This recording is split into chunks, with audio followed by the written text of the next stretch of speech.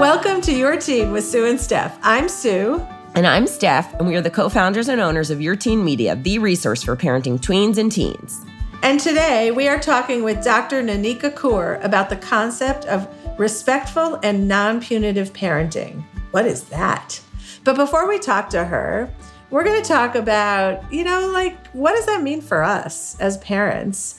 I don't know, Steph. I've been thinking a lot about Nanika because she has, that there's this personality that soothes me, their voice is calming and everything about them makes me want to try to emulate that. Of course, I have none of that soothing voice. I'm too much and never, ever would be accused of the soothing voice that Dr. Kaur has. However, I love her idea of positive parenting. But I think back to my years of parenting and the changes I've made along the way. And it's I grew up in a house where there was punishment. I think we all did. And it did feel like crap. I hated this idea of when you're in my house, you'll do, it just felt so powerless. Did you grow up with that? Totally. I just remember thinking I can't wait to get out of here so I don't have to be in someone else's house and do what they say. Yeah, it's interesting. I mean, I feel like I grew up more in a house of empty threats, we used to say. Now, I'm the baby, so I don't know. My brother, I don't think would agree with that. And my sister didn't really get in trouble. But no, she was such a, not because she should have gotten in trouble. She was the mediator. She was really, really, quote, good, for lack of a better. And she's the middle or the oldest? The middle. Oh, that's perfect, because it didn't make sense that she was the oldest. Oh, yeah, no. Because I think secretaries of state who mediate are often middle kids. I think I read once, which is so interesting. Oh, that's interesting. Yeah. So, I don't know. I think there's also an evolution. I think about we were just talking about this with Zach last night, actually, because something came up. Oh, his cousin, who's the same age, was saying to him, if we wanted to XYZ, whatever it was, we wouldn't have been allowed to. But because he's the baby, her little brother, so he's allowed to do whatever. And Zach even made the comment, he's yeah, whatever. He's I think that just comes with parenting, right? Because you don't do what you do with the first, with the last. I was oh my God, that is so funny. Well, it's so generous. It is generous. It's very sweet. Well, so I think about this idea of punishment, which I had to start out with because I didn't know anything else. Yeah. And then I kind of got into this idea of consequences, which some would say is really no different than punishment. But it felt let me think first about what makes sense for what went wrong. So it's if it was, something related to the phone, I would have felt well, then give me your phone. You abuse that privilege, give me the phone. So that was probably most of my parenting. Yeah. I would say same. I often had a hard time, like you're saying, tying the punishment to the crime, because sometimes it wasn't as linear, or I couldn't find, I don't know, it's funny. I remember there were times where Todd coached all of our kids growing up in baseball, and there would be that random game, every couple years he'd get a call from a parent, Bobby's not coming to the ball game today, or the kid had to call and say, I'm sorry, coach, I can't come to the game. Of course, an hour before the game, and Todd's already done the lineup, spent 2 hours in the basement the night before because he's being punished. And Todd's wait, why am I being punished? Right? And and why is the team being punished? He didn't do something on the field. You know what I mean? So it's funny because we've had that kind of, and that exact conversation about tying the right punishment to the right quote, crime. Yeah, that's interesting because there's a ripple effect on that one. Yes, you're not just you're hurting the team, and we want to teach our kids that you're part of a team. You owe them something. So that's really interesting. Yeah. Todd's wait a minute. Wait, we didn't do anything wrong. Yeah, but also I would say I have done this, and this was effective. Sitting with the kid, probably after I blew up, and saying, what do you think is appropriate? And that one I really liked because I felt like it was a team effort. Yeah, agreed. Well, and how many times have we been told in our 14 years about, letting the kid come up with, well, what do you think the punishment will be? Because they are likely, I remember the line is always they are more likely to come up, with something harsher than you would have. It's funny. I have heard that, and I probably started doing it because of listening to people suggest it. So I do like the approach, but I can't say that my kids were more extreme than I would have been. Like they did not surprise me with like me saying, well, why don't we temper it a little bit? I did not have those kids. Well, and you know what's funny? I just had this happen the other day with a friend, perspective, right? Where when you are in it, it's so hard. And I remember Sue, I think it was when I found something on Zach's phone. Yeah, like he was in like 7th grade. And again, like your 7th grader was your 4th born. And I remember you and the therapist both saying like, oh, this is like the best thing that could happen because it's such a like happy accident. And it's so benign. And I'm like freaking out, right? He's my oldest. I've never been in this spot before. And I just like, and of course, in retrospect, it's like, oh my God, right? Who cares? But at the time, it's everything. And you don't know how the story goes. And I just had it happen with a friend. She was relaying a story of something that happened with her kid, and she's in the thick of it. And I said, I know that if I were in your shoes, I would be looking for the punishment too. I know I would. So I don't want, and I hear you and I feel you and I would be so where you are. But sitting where I'm sitting, I'm like, she already feels bad enough, right? But you can't when you're the parent. Like you can't be in that position. You can't be in both places. You can't have the perspective and be sitting in like mired in it. I mean, that's the beauty of having more than one kid if you're lucky enough to do that or wanted that. I think with each subsequent kid, my heart, my visceral reaction, my immediate reaction, I could kind of suppress that a little bit more with each subsequent kid. And also, I would say that so much of my parenting was about being in control and having the power. And until I saw that I didn't want to do that anymore, like my youngest is so lucky. He doesn't think it, but he's so lucky because he had the benefit of like years of letting go of that power, like whittling away at the notion that I could control the outcome. And so like he was much more of a participant and much more, I would say, not exactly Nanika's perspective, but like inching up on it. Which is why I always say if I had a 6th kid, I'd probably be a really good parent. But even with my youngest, he was much more involved in, I'm not really thrilled with that. We're not really thrilled with that. Like, what could happen differently? Why did it happen? All the questions she talks about that we should be having in a conversation with our kids, I think we got better at it. It's like an apprenticeship. Hopefully over the years you get better. And that unfortunate first kid, oh my God. Sorry. I know. Well, it's like, right. Cause you don't, you know what? I mean, I think so much of it, at least for me, is the fear, right? Like, oh my God, like this hiccup, this bump, like you go, like as Todd used to say, like my head gets on a train, right? Oh, if this happens, then this happens and this happens. And like, oh my God, he's going to be in jail. You know what I mean? Like, it's like the sequencing is so ridiculous, but you have nothing. You only have that moment and that kid in front of you. And it is really hard. And like, it's funny. I was just rehashing this with somebody this week about seeing kids, like these can be cousins, these can be friends' kids, where you get to see kids who are older and being like, wow, what did they do at my kids' current ages so that my kids look like that? You know what I mean? Like they talk to adults and they're like fun to be with and they seem like I'll tell you what they did. You want to know what they did? What? They grew up. Right, exactly. But that's so true, Sue. That's all it is. It's like, I've heard people say, I just want to get through adolescence with my kids alive. Like, it's exactly. So true. It's so true. It is so true. No, it's so true. I want to remind everybody, like if you're listening to this great comment that Dr. Debbie Gilboa told us, she told us when you do this, like they're going to end up in jail, you have put in too many what ifs. There's only an allowance in our lives for one.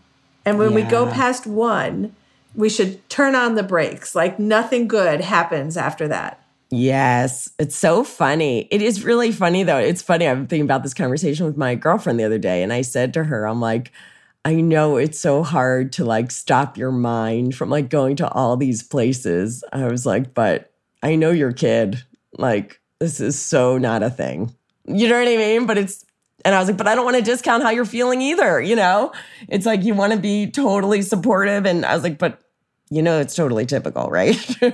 But it's so hard. It's so parenting, not for the, our conversation with our new friend Jeff yesterday, Sue, it's not for the faint of heart. And, it's hard. There's lots of bumps. And well, I think this conversation with Dr. Kaur is about trying something different. And it's not about, in my mind, discarding everything else you've ever done. I think one of the things that we show in parenting is that there's really different ways to do this and do it well.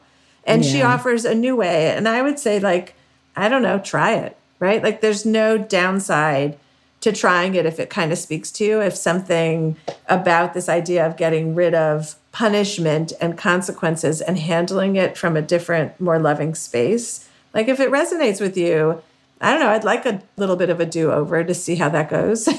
Yeah, right. Well, and Sue, no, I love what you just said, because I think that, we always say parenting is the most forgiving occupation, if you will, right?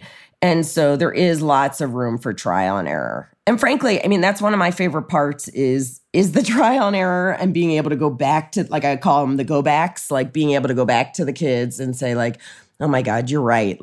I was crazy when I responded that way. Or I think you've heard this many times, where one of my kids would say to me, don't take it out on me because you're mad at him. And I'd be oh my God, she's so right. Right. And but in the moment, I'm that's ridiculous. And then a couple hours later, I'm oh my God, you were totally right. I was upset with him and I took it out on you. I'm so sorry. But I love those because I think it shows them that we are so flawed too, and how important it is to be able to apologize. Okay, up next is our conversation with Dr. Nanika Kaur. We can't wait for you to join us.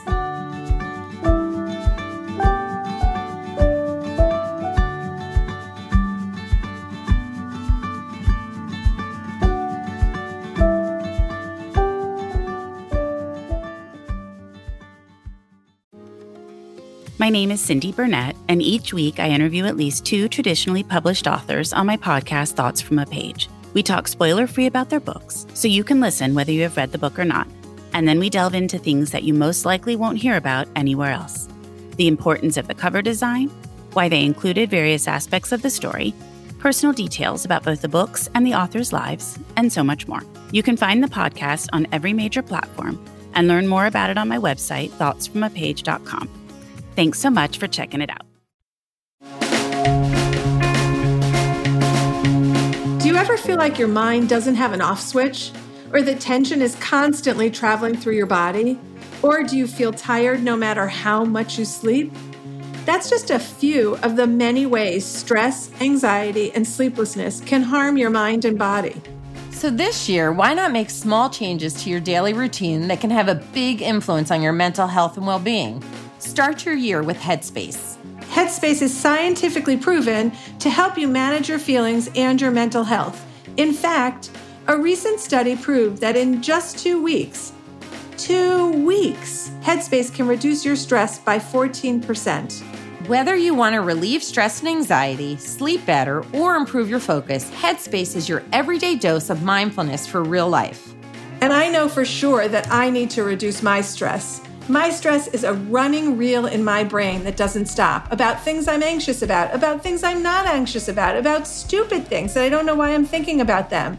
And when I sit down and turn on Headspace, I do get this feeling of a clear brain, a brain that is calmer. I feel less anxious. However you're feeling, try Headspace at headspace.com/yourteen and get 1 month free of their entire mindfulness library.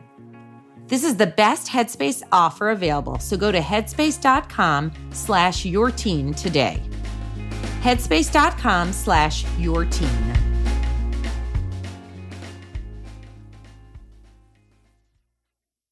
Hey there! I'm Hannah. And I'm Audrey.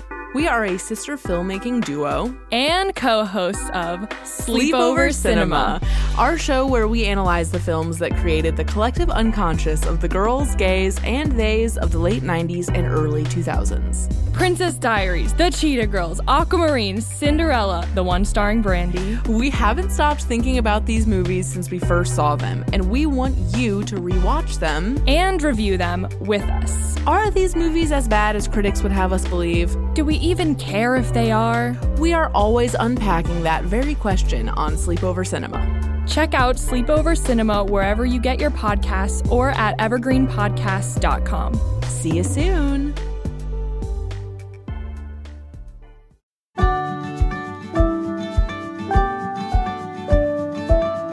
Our guest today is Dr. Nanika Kaur, clinical psychologist and mindful parenting advocate. Dr. Kaur helps parents who have a desire to parent in a respectful way, but feel held back by their histories with their own parents and caregivers. Dr. Kaur helps parents who have a desire to parent in a respectful way, but feel held back by their histories with their own parents and caregivers. Dr. Kaur, thank you so much for being here with us. So I'm fascinated with your theory of parenting called I think you call it respectful parenting. And when I spoke with you, I was like really interested in this idea of a non-punitive approach, all about conversations and not about this idea of you having the like kind of this top-down relationship. And you say one thing which it really struck me as I don't know, I don't want to be this. Instead of power over them, it's power with them. So the first time I spoke with you and you told me about this, I thought it sounds so amazing. But then I was like thinking afterwards, like, that's really hard. I mean, when you have teenagers, how do you kind of deal with all these scenarios and just talk through them? They seem like the stakes are so much higher. So I'm going to give you an example. And this one may or may not be about someone I know. Your kid gets their driver's license, a really big moment. And it's so exciting that they can drive your other kids. They can't, there's all these graduated driver licensing rules, but where we live, you could take your siblings, which maybe is the worst idea. But anyway, I took advantage of it. And that kid took another kid to a program that they were both at. And that kid came home without that other kid because they had a fight and one had the keys and got pissed off and left without the other one.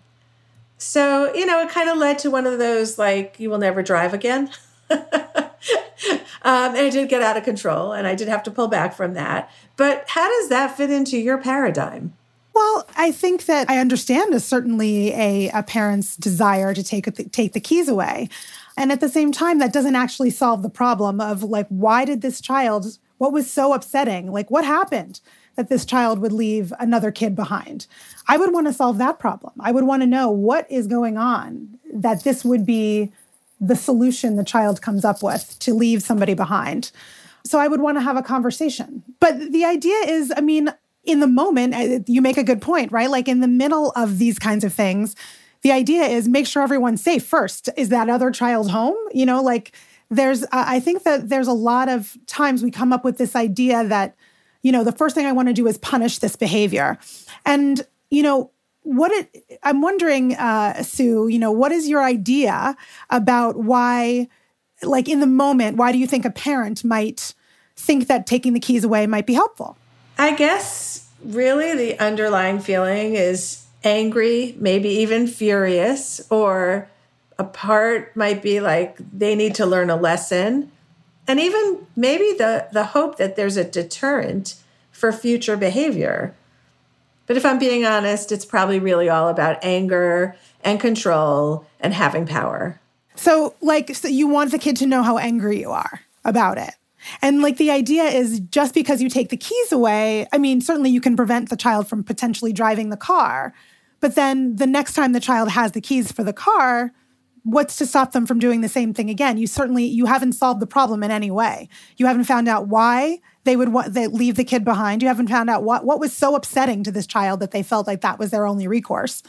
So I would want to know those things because potentially finding out that information is the thing that would help that thing not happen again. Because potentially you help the child solve for that problem so that they don't feel like this is my only solution for this problem. If I feel like I am in this situation where I've become so upset that I no longer want to be, driving this child back home, what are my other options besides stranding the child? I would want to be helping my child figure out what those options are.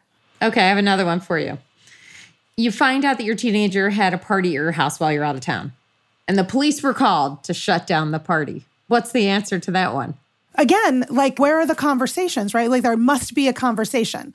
Again, just punishing your child and saying you can't go out for the rest of the summer, that doesn't really solve your problem with the party, because does that mean you never leave the house again? You never leave the idea is you have to solve the problem. Or if you want the problematic behavior, the behavior that's problematic for you, if you want that to stop, you have to know the reasons why you want it to stop. You need to be able to talk about what your expectations are. Does your child know very clearly what the expectations are? There's a lot of times where we as parents think our children know exactly what our rules are, and they don't. They don't really know. And so we need to be clear on, just because I know what the rule is, does that mean that my child knows what the rule is, and my child knows what I mean when I say that this is what I expect you to do? A lot of times you'd be surprised to know how many teens don't actually know what their parents expected. Their idea was different. So in these examples, I got to be honest, those kids knew definitely that the expectations were, number one, if you take a sibling with you, you return with that sibling. And number two, when the parents are out of town or even in town, there are no parties at this house and definitely no police. Right. Okay, so if they did know that, then what got in their way of not following that rule? That's what I would want to know. Is it peer pressure? Maybe it was peer pressure. Maybe their friends were pressuring them and they don't know what to do in those situations. I would want to help my child with that. The idea is you need to be able to have a conversation with your child. And this is where I fall back on Ross Greene, and I use collaborative and proactive solutions, which is a way of communicating with your child in a way that does not imply that you are making a unilateral decision, like, I'm taking the keys away and I've decided that you're not driving the car anymore. It's harder with throwing parties. The only thing you can really do there in a unilateral way is never leave your child alone. The idea is once they get to be teenagers, once they get to be that age, there's so many things that teenagers can do without your permission, right? And there's so much more that relies on trust.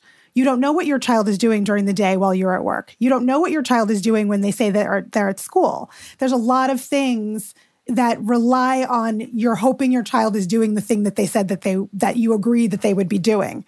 And if the relationship with you and your child is such that your child doesn't believe that they are able to come to you with what's going on for them, there's plenty of children that I work with. I work with lots of teenagers who get themselves into all kinds of pickles because they did not believe that they were able to go to their parent and say, here's a pickle I find myself in. They didn't trust that their parent would not be punishing. They did not trust that their parent would not be shaming. They didn't trust that their parent would help them with the problem. They imagined they would get in trouble.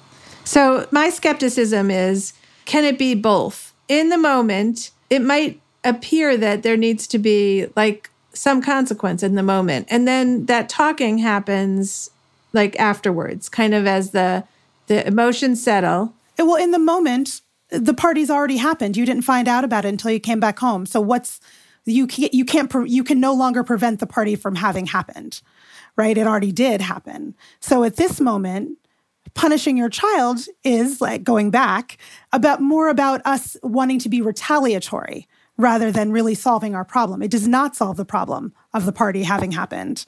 It does solve the problem of I'm angry and I want my kid to know how angry I am, right? And I'm the boss of you. And I'm the boss of you, and I have more power than you, and I can lord that over you if I'm in a situation where I can. But that doesn't do anything to help your relationship. In fact, it erodes the relationship. And then it also doesn't help you with the ultimate issue, which is how do I get my kid to not have parties when I'm not here, right? Because your kid still could have a party, right? You've punished them, but that doesn't stop them from having a party next time.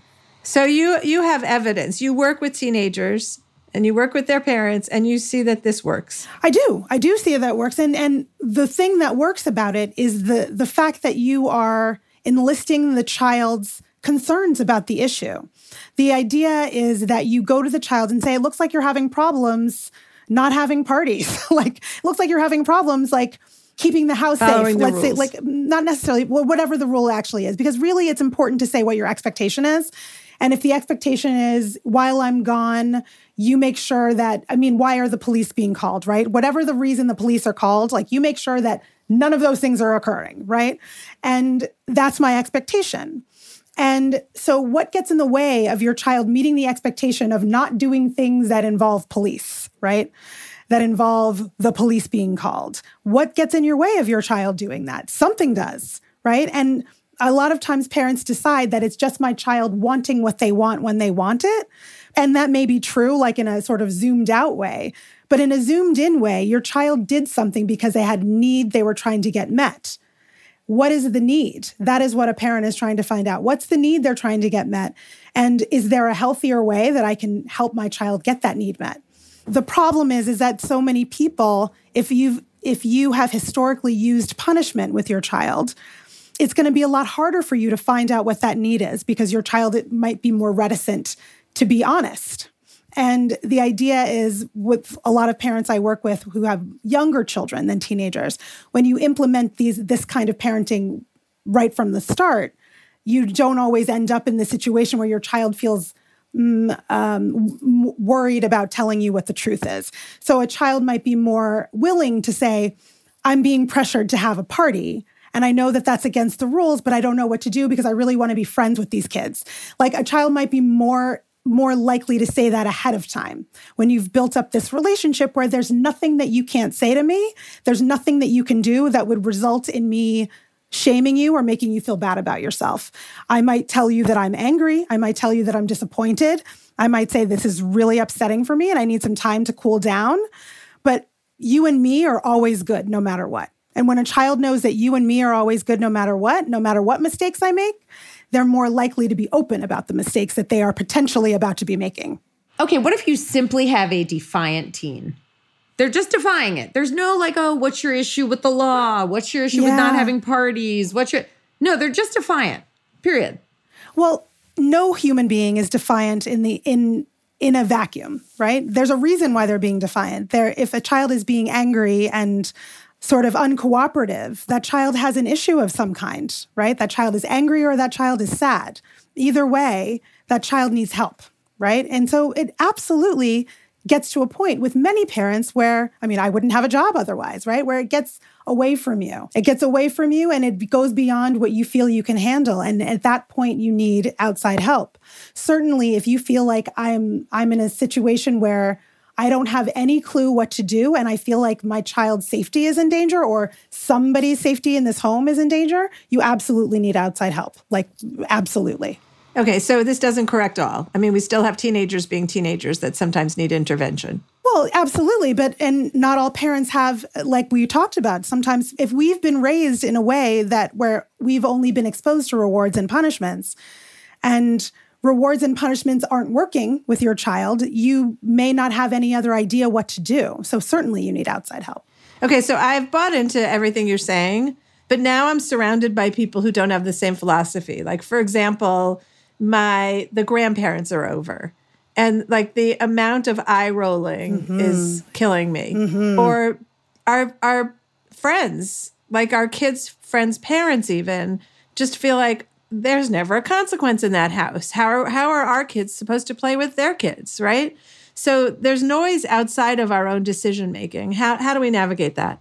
It sort of depends on how good you are in general at being a person who is like less influenced by other people, right? Like a person who is like leans people pleasing is going to have a very difficult time with that situation, right?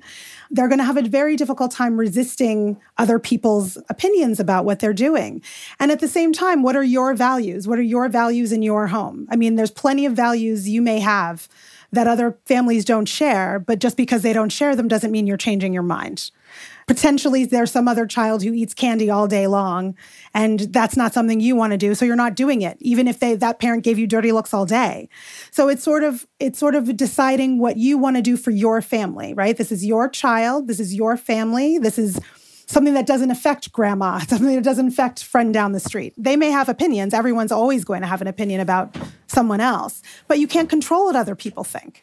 And if you think that something that you're going to do is going to make someone else think or not think something, then that's like a losing battle. And so what I like to try to tell parents when something is going on between you and your child and other people are watching, whether or not they are judgmental, they may be judgmental of you, they may not, they're just looking at you, that can often make us feel very fight or flighty. Other people are watching me. I feel very anxious. And I may do or say something that I might not do if I were alone with my child, just for the benefit of those other people. So I like to tell parents, really look in your child's eyes, right? And like, imagine it is just you and your child alone, and these people are not there. And what would you do? What is your value? What do you want your child to know? What do you want your child to learn? And stick to that thing. And if people have things to say to you about it, one of my favorite things to say when people are saying, here's what you should do with your child. One of the things I say is, that's an idea, period. Right? Like that, period. That's the end of your sentence. And, or someone says, well, I think that such and such, you should potty train, blah, blah, blah. Well, we feel differently about that. Period. Like, you don't need to defend anything that you do to anyone else. And people can feel upset about it. That's okay if they're upset about it. No one gets the right to tell you what to do in your home. Yeah, I love that. That's a great idea. That's another idea. That's an idea. There's nothing else to say after that. You've kind of disarmed the other person. Absolutely. Like, there's no need for you to defend yourself, right? Like, you can make whatever choices you need to make. So I can think of a lot of scenarios where the behavior that the teenager is experiencing, exhibiting, imposing on us is so adolescent. Yes. Like, you would expect that a kid would do that. So does this work in those situations as well? Because that kid probably isn't talking to me about it beforehand. It's probably somewhat impulsive, as teenagers are. Like, let's just give an example. So they're lying all the time. Well, that's not uncommon. We all lie, first of all, and teenagers are especially good at it. So that, like, for a lot of us adults, parents, triggers a really strong reaction. You will never lie to me, right? But it's going to happen. So in your scenario, maybe we're not looking for something so deep in that story. Maybe it's just... Well, there's two things. There's the tolerating of developmentally normal things, right? Like, teenagers are going to seek dopamine enhancing activities, right? And they're going to do things that are reckless. They're going to do things that are thrill seeking because teenagers are drawn to those types of activities because teenagers' brains crave dopamine and they have a higher dopamine response than the average person, right? So something that you might do, Sue, that gets your brain very dopamine-y and excited, if a teenager did that same thing, they would feel 20 times more excited than you. So in the teenage years, their brains are experiencing things at a higher level than they ever have before in their lives. And so there are a lot of things that you must tolerate, right? There's going to be a lot of ups and downs of emotion. Like, you could get angry at all of these things, but you would be it's like sort of yelling into the wind, right? These things are going to happen anyway. There's a level of having to self-regulate, and there's a level of having to manage your own emotions around normal behavior. And then that's one thing, managing your own emotions around normal behavior. And then there's the idea of, lying is sort of, why, again, I'd be curious about why is the child lying? Like, I would want to know, is this just sort of typical, I want autonomy, I want to be able to be free, right? And do my own thing, which most teenagers want, but are they lying because they don't feel like they have enough autonomy? Like, is this lie something they're doing to meet a need of wanting more autonomy than they actually have in the dynamic that you have going on and the agreements that you have? Potentially, this child needs more freedom. Potentially, they wouldn't lie if they were able to do X, Y, and Z that met their need. So there's two things, right? There is tolerating normal behavior and sort of regulating yourself rather than reprimanding your child. And then there's also being curious about it and finding out what is underneath. I think we focus so much on what is the behavior. Is it the behavior what we want, or is it what we don't want? Rather than looking underneath at the needs, right? All behaviors are happening in the service of meeting a need. Every single behavior. And if we look more at what function is this behavior serving, what need is it meeting, then we have, there's infinite ways to meet needs, right? But when we only look at the behavior, we foreclose upon the idea that potentially this child has a need that they're meeting in an inefficient way, that if they had more information, they would make a different choice. But children don't really allow us to have influence over them in that way if they don't trust us. I love everything you're saying. I feel like it requires so much parenting in two ways. One is not being angry all the time because it feels like they're not following the rules. And the other is we're caught off guard a lot of times. Like our kid went from not doing these behaviors to suddenly doing these behaviors. And it's hard to have a prepared reaction that isn't like, what the heck is going on here? So both of those cases how like you understand this big picture and you see it working. But for us as parents, that feeling of just being mad, just like, why? Yeah. And I think that that's really important. I think it's important for parents to have a place where they can offload these feelings. It may be normal for, a 15-year-old to have, meltdowns and slam doors and all these things. That may be normal. It doesn't mean it's easy to witness or experience. So I think it is important for parents to have a place, whether it's a friend, whether it's someone else who is a parent of a teenager who can really understand what you're going through, a therapist, your spouse if you're very close to them, somewhere where you can offload those feelings of frustration and anger, right? Because it doesn't belong going toward your child. Your child doesn't deserve to be reprimanded for just growing up, right? And so but at the same time, your feelings matter too. It just is, you need to take care of your feelings in adult appropriate ways. We have a lot of things that we can do. We can go to people, we can go to therapists, but kids don't really have a lot of choice, right? Like they can't just go to a therapist without the help of an adult. So there are some scenarios that I can think of where we've all talked through these and it doesn't necessarily solve the root of the problem. Like, for example, nagging your kids about chores. We talk about this topic so much at Your Teen because no parent goes into parenting, has children so that they can walk around following them and nagging them. Like, it's awful. But the task at hand isn't getting done. Yeah. Any tips there? This is where it really helps to have a good relationship with your teen. We want our teens to care that something is bothering us, right? We want them to I've been doing all the laundry myself. I've washed all the dishes myself. I'm doing all this work. We want them to care about those things. They don't care when they're 4 years old. So there's a lot of parents I work with 4-year-olds, and they're like, why aren't they helping? It's like, because 4-year-olds have no idea, all the work you're doing. But a 15-year-old might actually have an idea, right? So the idea is, do they have the sense from you that you make a lot of time, that you give a lot of airtime and consideration to their needs, their concerns, the things that bother them, the things that aren't working for them?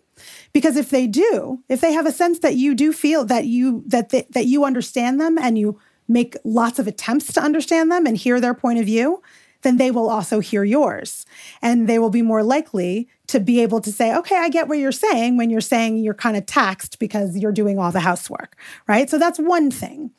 And then at the same time, there's a lot of times where we unilaterally make these decisions, like you're going to feed the dog. It's your job to feed the dog. Well, if I'm a teenager who really hates feeding the dog, maybe that was not a great thing to do. And I'm going to resist that and give you a lot of problems. But maybe I don't really care about dishwashers being emptied. And if you had asked me to do that, I might not have given you any pushback at all. So I think what's really important to tell kids who are older, here are all the jobs that have to be done. Which ones do you want to do? Right? Because there might be something that your kid is happy to do if they get to choose it. But oftentimes we just tell kids this is what's happening. And so of course they're going to resist that. We wouldn't want that if we walked into work and someone says, this is what's happening, whether you like it or not, we would feel resistant. Whether or not we would do that because maybe we want the money or what have you, we would feel angry inside. And our kids, and we maybe have more, brain development to put the brakes on our reaction when we're feeling angry. But teenagers don't have that. I'm thinking if you have more than one kid, that might be a time for family meeting, which probably gets some eye rolls. Absolutely. Family meetings can work, but I think what's really important is to make sure you're not making unilateral decisions. I think when it comes to teenagers, any unilateral decision you make is going to backfire on you. Talk about defiant, right? Teenagers they have an inborn drive for autonomy. And whenever we are putting lockdowns on their autonomy, we're going to get a lot of conflict. So we really need to think about how to work with teens from a collaborative point of view. And you think that's always? I think that's always. I think that's always with all the people. I don't think that's just with teenagers. I don't want anyone talking to me in any unilateral way. Never. Yeah, no, it's true. Not going to work. Really true. Okay, so, for the people that are listening to this, they've got buy-in, like they're like, this sounds kind. It sounds like a kinder world. I want to be that kind of parent. And yet we all have these patterns that we've developed over the years from how we were raised. And then we have teenagers. So for many years, we've been talking to our kids in a particular way and interacting in maybe a more, we say maybe we didn't punish our kids, but we gave them natural consequences. If we want to be changing that pattern, how do we do that when it's, for some of us, so entrenched in how we've been behaving? If you have teenagers, if all of your children are teenagers, I would have a sit down with them and I would let them know. Because if you suddenly begin acting differently, they will be weirded out by that. They feel like, what is happening? Why are you doing that? So I might have a conversation with them and saying, I've decided that I want to be a different kind of parent and I want to be more collaborative. So you will, letting them know what to expect. You will see me doing X and you will see me doing Y, and you will not see me doing X and you will not see me doing Y, right? Like I would give them a little bit of a heads up and let them know that you're turning over a new leaf so that they know what to expect. What I would be doing myself if I am that parent who's really trying to make this change when my children are already teenagers is, first of all, being compassionate with myself and with my children. If I'm suddenly, all of a sudden, trying to be collaborative, where in the past I might have been more unilateral, using punishments and adult-imposed consequences, when I'm suddenly not doing that, I'm going to see a lot of different behaviors from my child. So there's going to be a lot of things that I will have to tolerate. I will be tolerating a lot of my child testing me. What do you mean you're not going to react to that? Like, what do you mean you're not going to punish me from doing this? Let me just see. Let me see what happens if I do this thing. So you're going to see a lot of testing, right? When a parent changes the way they're behaving about something, a child is going to test that and see, is this really true? Is this really what you're going to do? They're going to want to have proof of that. So you're really going to have to double down on your own self-regulation again. Your child is going to test that, and they're going to dial up behaviors likely, and you will really be called to use these new skills. At the same time, I don't think that anybody should be doing any of these things all by yourself, right? Like potentially there's a friend you have who's trying to do the same thing, or there's a therapist you're working with, or a parenting coach you're working with, because this is really hard to do. It's really hard to manage all of the emotional conflict that can arise when you're suddenly taking a turn in your parenting. At the same time, most teenagers, if you said, I'd really like to be more connected with you, I'd really like to be more collaborative, I don't really like sort of handing down these unilateral declarations and rules, and I really would like you to be more a part of, making the rules that happen in the house so it doesn't feel like everything is so imposed on you. You're getting older. I want to include you in decision-making. Most teenagers would love that and feel so respected that you are interested in listening to them and considering their opinion about things. So I think, in some ways it could be great for parents and for kids to really know that a parent is doing this because they want to be connected with the child and feeling good about that. Like, I'm so important to my parents that they really want to do this differently. I love when you talk about the way that it's true for all people, because we are now taking kids as like kind of possessions is the wrong word, but this feeling that we have control over them and moving them into the category of all people. Yeah. And it's so lovely, like to treat kids as people. Well, they are instead people. of they are actually people. They are actually people. So like when we don't treat them as people, right? Like they really feel that. They really feel like, wow, like I don't even get to be a person, right? And if you can imagine what it felt like for you when you were younger, when adults sort of glossed over or dismissed or disregarded what you felt about a situation, and how that just feels really bad. It feels like no one cares what I think. And that is such a difficult feeling to have. And if you can imagine that when children, right, it's a difficult feeling to have as an adult person. But when you're a child who lacks impulse control and brain development, and you feel badly, like nobody cares what I think, you will act in much more challenging ways. Okay, and here's our last question. We ask all of our guests, what is the biggest myth about raising teenagers? I think the biggest myth about raising teenagers is that they are, that they're always moody, that they're always sort of like unpleasant, right? Like unpleasant to be around, like, people are usually saying things around like, oh, you don't want, she's really going to be a handful when she's 14. Like this idea that teenagers are this thing you dread, right?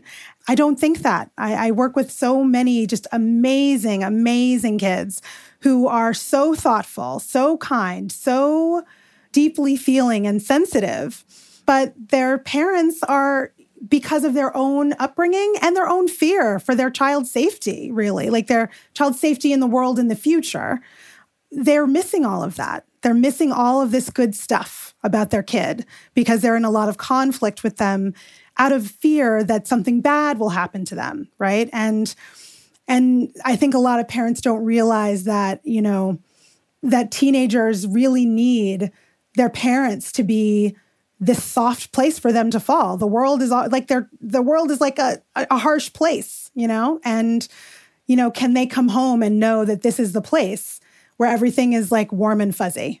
Because even though they're teenagers and they really are pushing for this autonomy and sort of resisting you and pushing you away, they need you every bit as much as a 7-year-old does.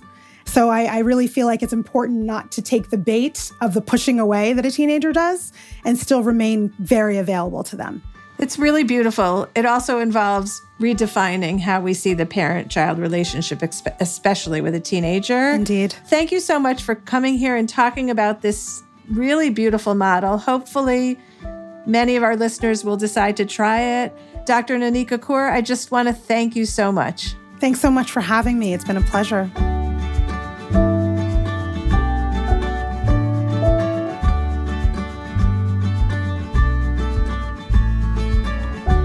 Thanks for joining us for the Your Teen podcast. If you have any topics that you want us to talk about, let us know on our Facebook page or email editor@yourteenmag.com. If you're someone who reads an article and thinks of that one friend who has to read it too, think of our podcast the same way. Please share with that friend who's going to say, oh my God, I can't believe I didn't know about Your Teen with Sue and Steph. And do us a favor and review and rate the show on the podcast platform of your choice. You can find more from us at yourteenmag.com, at evergreenpodcast.com, or anywhere you listen to podcasts. Your Teen with Sue and Steph is a production of Evergreen Podcasts. Special thanks to executive producer Michael D'Aloia, plus producer Hannah Leach and audio engineer Eric Koltnow. We'll see you next time.